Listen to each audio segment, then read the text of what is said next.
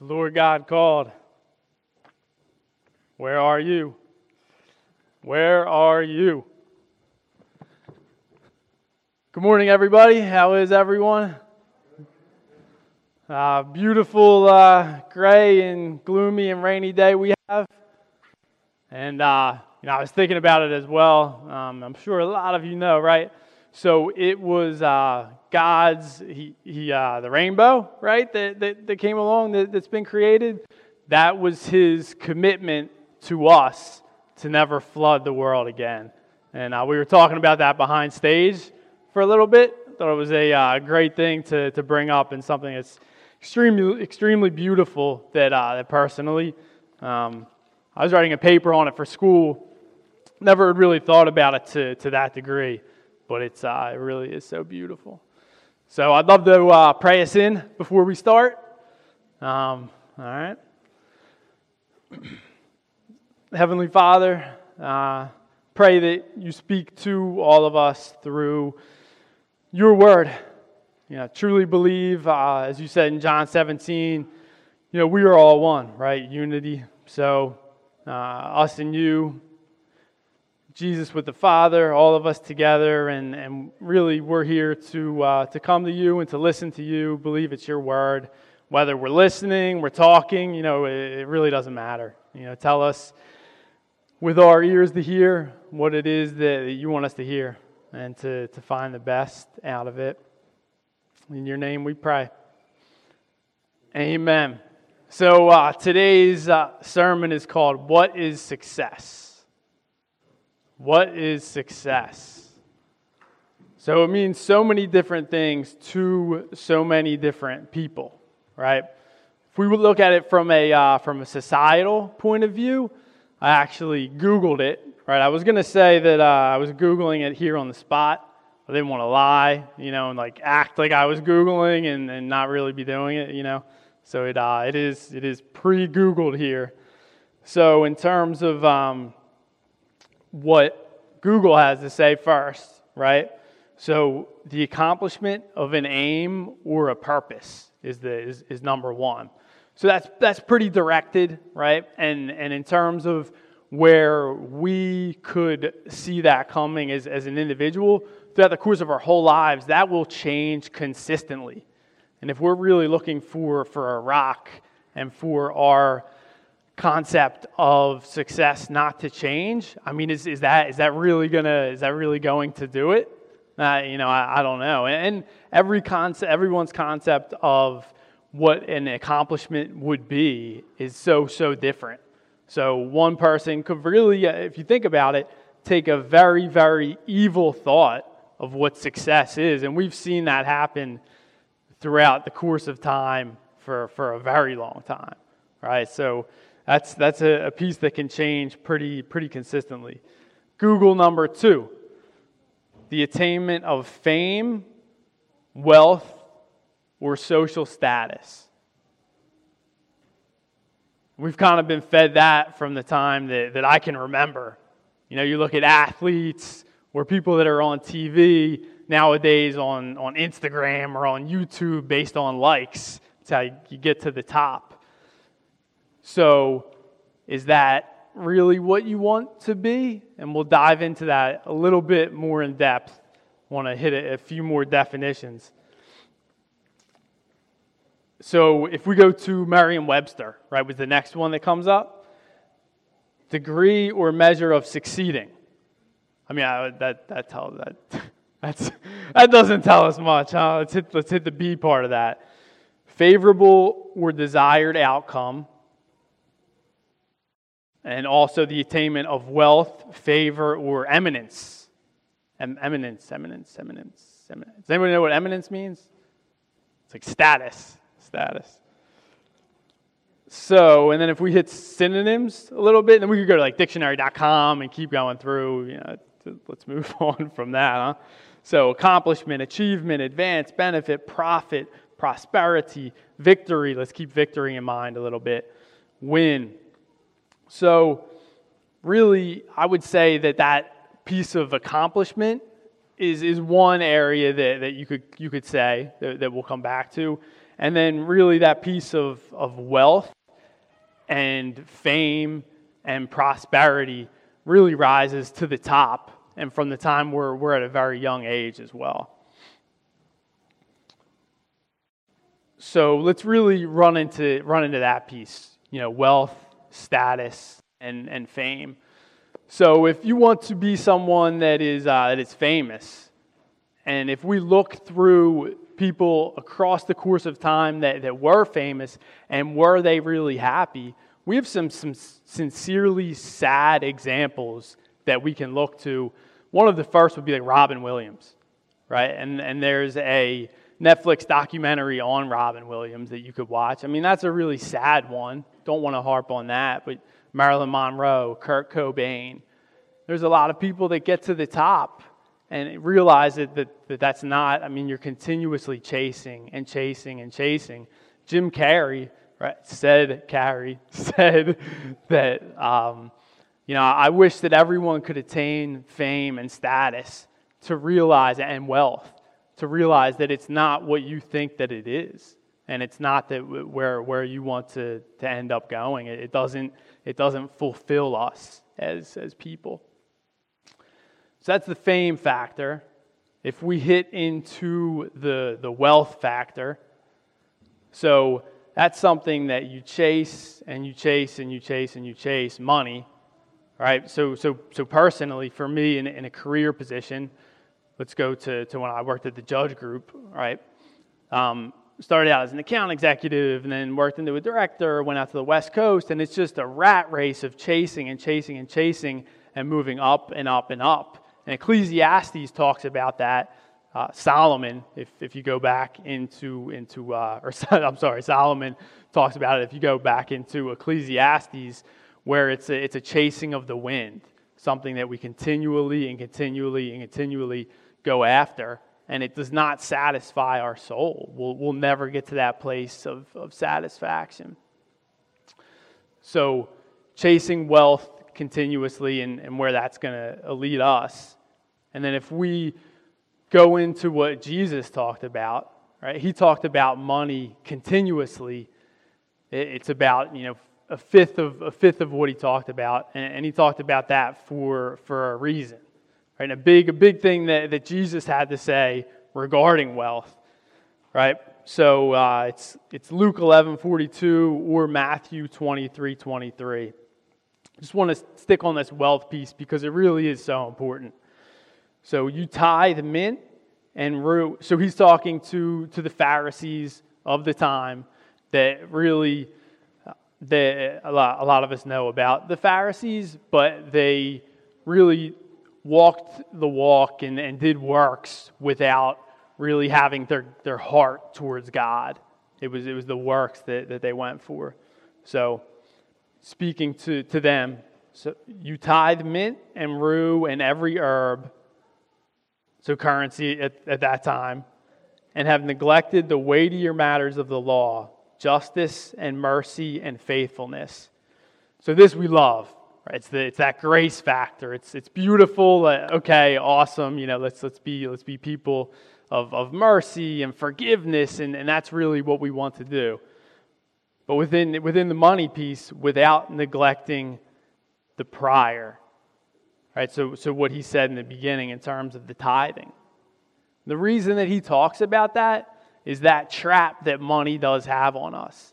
And that's not something to as Josh had told us, right? Truth plus grace equals love.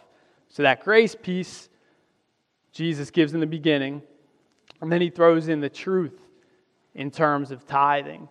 And really, we have products, and are we a user of it? Like, does the product use us, or are we used by it?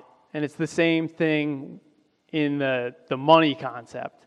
So as we collect money and we bring it in, are we in a position where we are having that money go towards? Are we using our money, or is it using us? So are we in a position where we're building our lives based on money that we're producing, or are we having this money completely use us? And to move on to the next point from that, let's move into what our scripture is within Genesis. So at the front of our bulletins, so Genesis 3:4-9. This is the serpent talking to the woman, and then to Adam as well. So this is very back in the beginning of time, before right in the beginning of creation.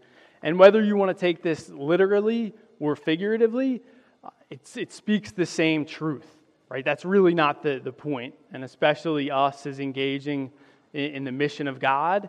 The point is that it just speaks the truth of the human condition. So you will not certainly die, the serpent said to the woman. For God knows that when you eat from it, your eyes will be opened, and you will be like God, knowing good and evil. And of course, this is what we wanted, right? We have this pride section within us that truly wants to know good and evil. We always want to have knowledge. We want to know. When the woman saw that the fruit of the tree was good for food and pleasing to the eye, and also desirable for gaining wisdom, she took some and ate it. She also gave some to her husband who was with her, and he ate it. So both Adam and her had eaten it. Then the eyes of both of them were opened, and they realized they were naked.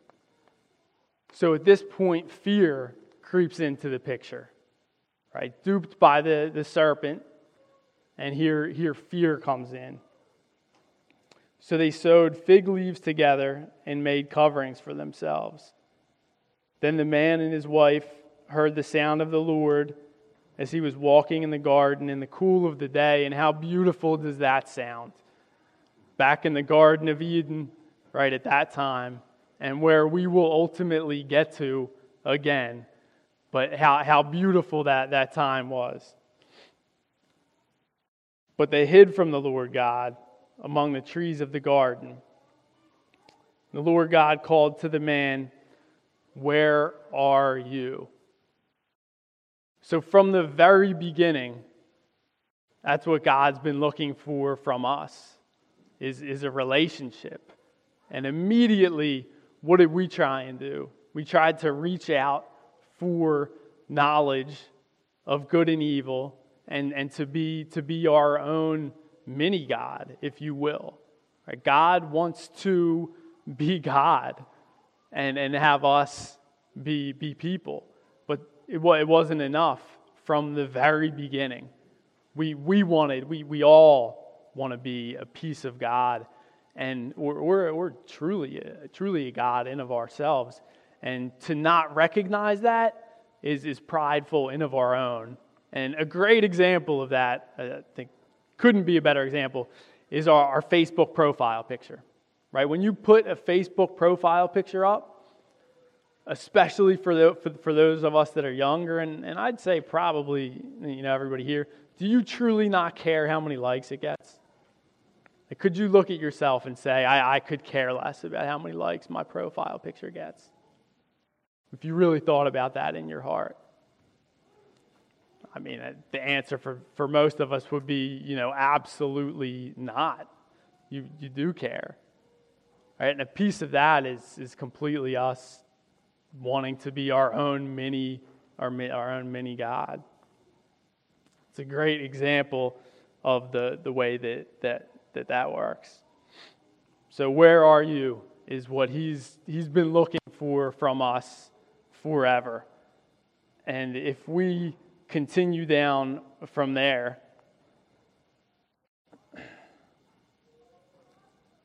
so we answered,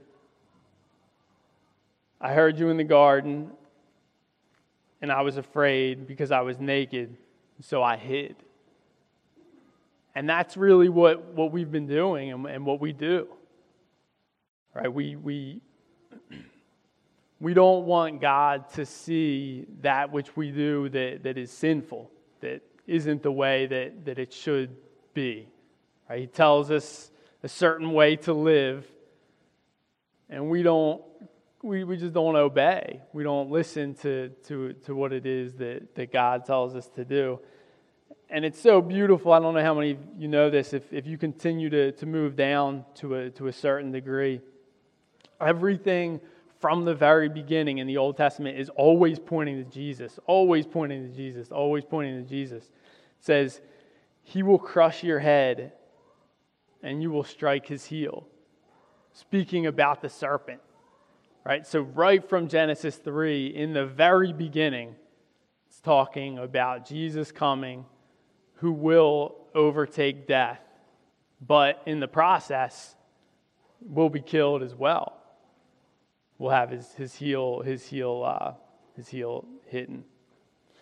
So as we move through in that arena, we have Jesus come onto the scene, and he tells us immediately upon coming, we have the Gospel of Mark, which was most certainly written first. We believe, based on the information that we have, you have Mark, and then Luke and Matthew went off of Mark, and then John was written much later. But Jesus tells us to repent and believe. Repent and believe. So repent is an action word in terms of a 180-degree turn from the way that we've been living, and believe in Him. And that's really all that God's looking for, is just to believe in Him and to repent in our ways prior. And if you think of success and the way that you are going to get there, it's through repentance. That's the way that we ultimately are victorious in the absolute end. So if you look at the book of Revelation, you have Jesus that's telling us that He's knocking at the door, just waiting for us to enter, waiting for us to hear His voice and to come in and to listen to Him, to hear His voice. And it actually, in 3:21, the next thing it says is that if we take that, we are victorious. And it's interesting that that's a piece of what was said in the synonyms, right, for success, that piece of victory, that we're victorious. And if we think as well of the great commandment that we were given, that Jesus gave to us, and I think Matthew really says it the best. He tells us to the number one, right? He's asked, what is the greatest of all the laws? He says number one is to love the Lord your God with all your heart, with all your soul, and with all your might. And then he says, but the other one is just like it, to love your neighbor as you would love yourself. And there's 7 types of love in the Greek language, 4 of which that are used in the Bible. And the love used here is agape, which is a love that's saved for the divine. But where he says the second one is just like it in terms of love, and to love your neighbor as yourself. So it's truly one and the same. So as we love one another, we're giving that same love to God, no matter if someone's a Christian or if they're not a Christian. It really is the same. And Jesus tells us too in His parables that as people will come to me and say, Lord, Lord, when did we give you a cup of water when we were thirsty? When did we give you food when you were hungry? And He'll tell us that those that you did and gave that to us, was that was me. That's exactly who it was that you did that for. So ultimately it's salvation, right, that we're looking for, that leads to that ultimate success. and to bring people to heaven. And that's a church. That's really what our mission statement is, right? Engaging in the mission of God for the sake of the lost. So to bring people to heaven. And a lot of things that Jesus says, may be difficult, but there's so much truth as you unpack it and continue to move on. And it really doesn't matter where you are or what stage of life you're in. John, when he was 90, wrote the book of Revelation. And then from there, continued to preach after that. We don't even know how long he lived. But he continued to move on in his venture. And it doesn't matter where we are in life. It's always, we can always do more and more and more for God. And if we look to this world for fulfillment, we'll never find it. It will never be there. You need that rock of God that's built, as opposed to a house a house that's built on a rock as opposed to the house that's built on sand.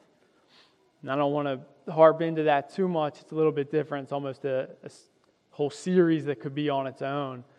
But in order to truly have something that is unwavering, God needs to be at the center of that. And your money needs to be at the center of that as well. With that said, let us pray.